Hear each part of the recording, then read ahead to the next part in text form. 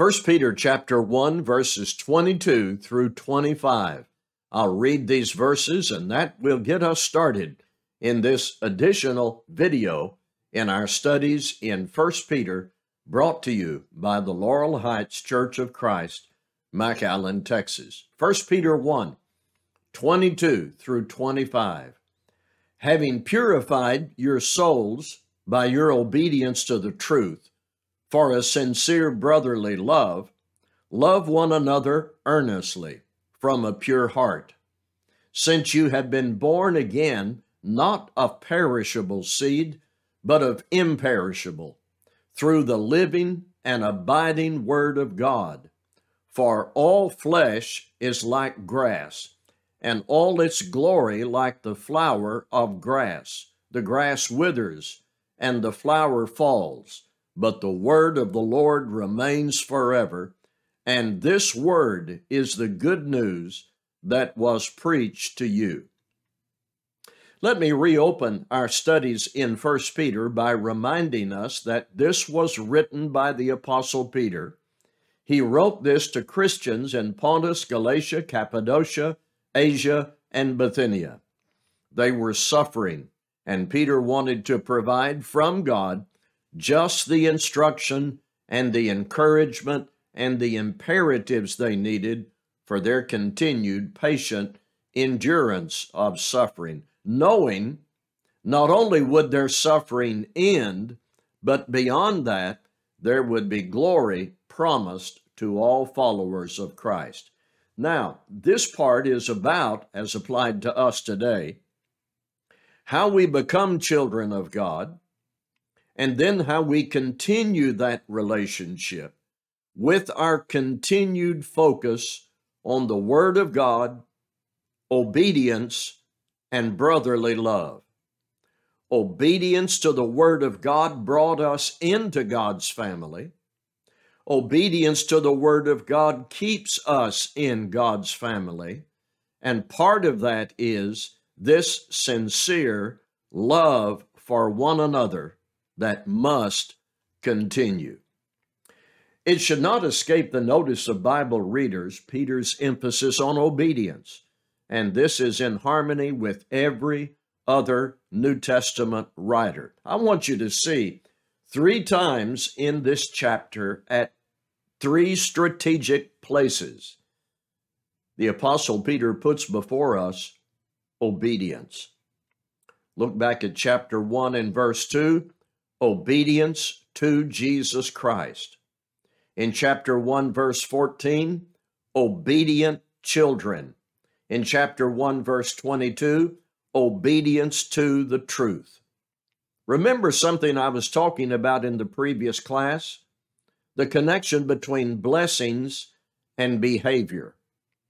God provides all the spiritual blessings we need in Christ. To participate in those blessings, my faith in Christ must produce the activity of obedience. Peter was writing to suffering Christians. He placed great emphasis on the blessings they enjoyed as Christians. But one thing Peter is doing is urging continued obedience. Now, verse 22 points to the past decision of their initial obedience to the gospel. Peter says, since you have done this, or English Standard Version, having purified your souls by your obedience to the truth. Other translations, you obeyed the truth to purify your souls. Sin causes soul impurity. Christ died to be the remedy. Our obedience personally applies that remedy to ourselves. So Peter says to Christians, having purified your souls by your obedience to the truth. Then Peter takes us to the behavior that comes after that initial obedience. And one outcome of this initial obedience to the gospel was and is a sincere brotherly love. When you obey the gospel, one effect is to love others who are now your brothers and sisters in Christ. You hear the gospel and you obey it. You purify your soul by that obedience based on the death of Christ to cleanse the inner man of the defilement of sin and become a child of God. One effect of that, a sincere love of the brethren. Peter turns this into an imperative. Love one another earnestly from a pure heart. The love we are to have for each other should pass the test of three things in 1 Peter 1:22. Sincere, fervent, from the heart. Let's take up each one briefly. Sincere, that means real, genuine, not pretended. There is nothing as cold and obvious as fake love. Love that isn't genuine. It is superficial. It's an act. It's not real. Paul in Romans 12 and verse 9 echoes what Peter wrote, where he says, let love be genuine. That's Romans 12 and verse 9. It is hypocritical to put on a mask or display of love for your fellow Christians when it isn't real. Number two, earnest, fervent, with passion and devotion. This love is obvious and active. It motivates care and expression. So let love be genuine. Remember, this is an outcome of obeying the truth of the gospel. Your soul is purified, and you now love others who are part of your spiritual family. And three, from the heart.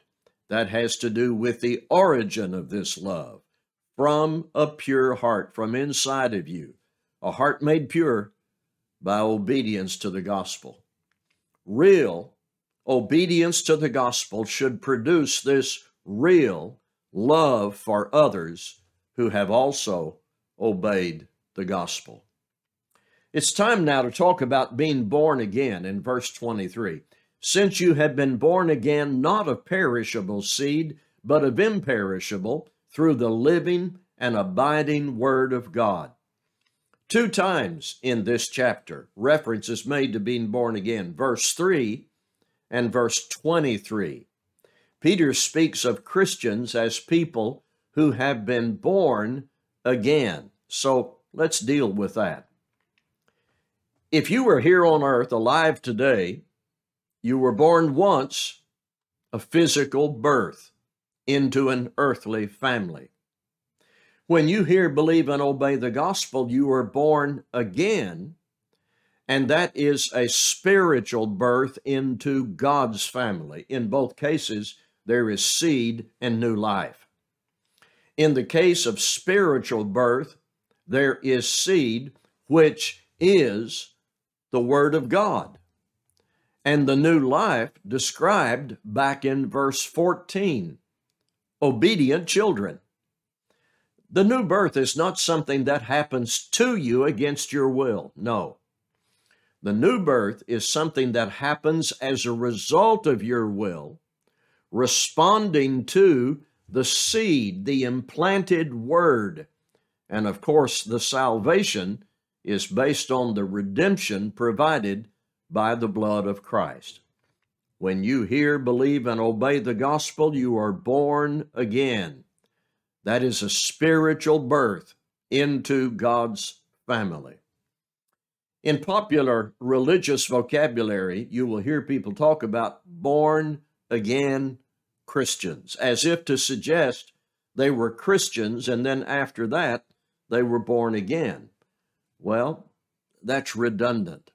All Christians, by New Testament definition, have been born into God's family. All born-again people are Christians. When you hear, believe, and obey the gospel, you are born again. That is a spiritual birth into God's family. And you can read more about that from the words of Jesus to Nicodemus in John chapter 3, and then just keep reading to learn more about that in the book of Acts. When you hear, believe, and obey the gospel, you were born again. That is a spiritual birth into God's family. The seed that causes this new birth is not perishable, but imperishable. That is through the living and abiding Word of God. Let's understand, any talk about the new birth that leaves out the Word of God cannot be correct, is not in harmony with the truth. And any account someone gives of being born again that leaves out obedience to the Word of God is not correct. If this passage teaches us anything about the new birth, it teaches the seed is the Word of God, and our response is required. Remember, obedience is mentioned 3 times in 1 Peter chapter 1, and in this context, it's in verse 22. So the permanent, absolutely true, authentic Word of God that we have in this book, when responded to by the obedience of faith, brings us into the family of God, being born again. You hear God's message about the problem of sin and Jesus as the solution. You read what God directed the apostles to teach about how to respond, how to apply the remedy. You do that, repenting, confessing, being baptized.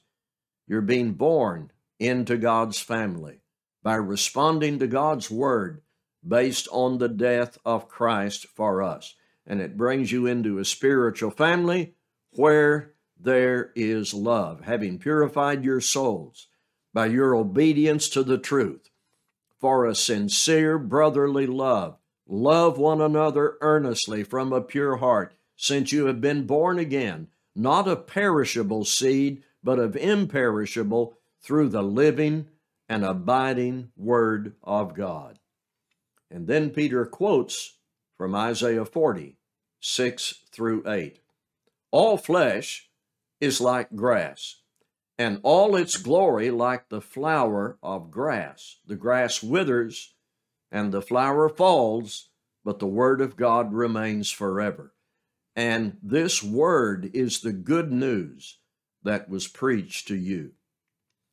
This is a passage that expresses the nature of the Word of God. Grass and flower that comes up through the grass have a temporal nature that passes. Not so with the Word of God. It continues. It is permanent. And this is the Word which was preached to you. I wanted to say more about the Isaiah passage from Isaiah chapter 40.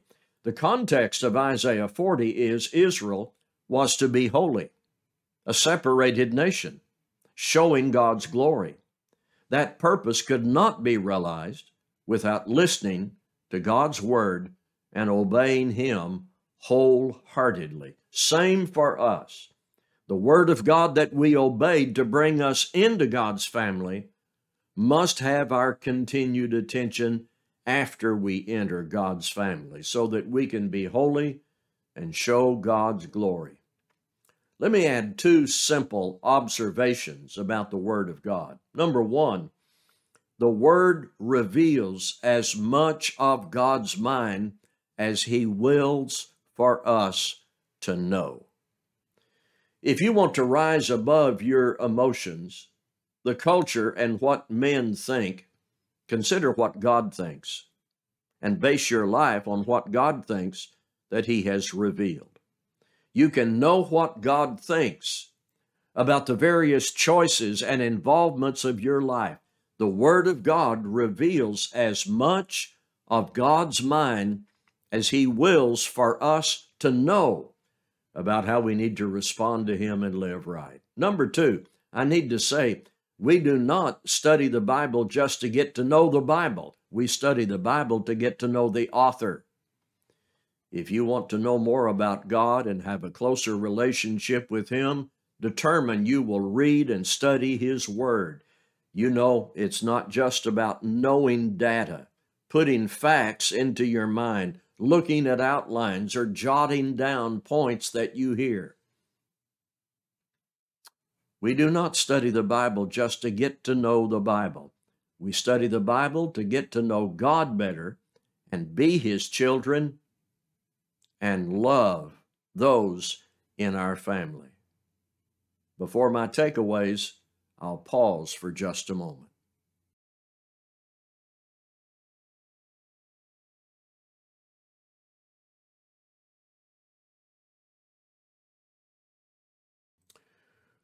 So, what about this love that Peter speaks of? In 1 Corinthians 13, it is described according to what it does. Love is patient and kind. Love does not envy or boast. It is not arrogant or rude. It does not insist on its own way. It is not irritable or resentful. It does not rejoice at wrongdoing, but rejoices with the truth. Love bears all things, believes all things, hopes all things, endures all things. You know, there's some things people do where love isn't required and may not be present at all. You can be a computer programmer. You can work a manual labor job. You can be a clerk in an office. You can write a book, play an instrument, fill out tax forms. A lot of things people do, they do without love. And love is not a requirement for many kinds of occupations. But you can't be a Christian without love. What we just read in 1 Corinthians 13, what Peter says, what Jesus exhibited, what Paul wrote, love is essential. One result of obeying the gospel should be love toward others who are now your family. That brings me to this. Notice all these words in this passage. God is called Father in verses 2, 3, and 17. We are born again, verses 3 and 23. We are children, verse 14. There is brotherly love, verse 22. What do all those words have in common? They're all family words. There ought to be among us a strong sense of family that shows in how we treat each other, care for each other, encourage each other, defend each other, sacrifice for each other. Where this family unity and affection is missing, there will always be trouble, and God is displeased. The living and abiding Word of God. Did you know during the New Testament time, other documents were being written and circulated and compiled? Can you name another book written in the first century? Most of us cannot. Maybe we mentioned Josephus. The Bible is the longest surviving book of any, the living and abiding Word of God. And one more time, I want to emphasize again from our passage, this brotherly love must be sincere, from the heart, real, not pretended. We cannot let our guard down with respect to attitude and treatment of each other. Love is the tie that binds us together. And without sincere love from the heart that is fervent, there is always trouble. I hope that trouble will not disturb your life, that you will be engaged in obedience to the truth and sincere love that comes from that obedience. Thank you for listening.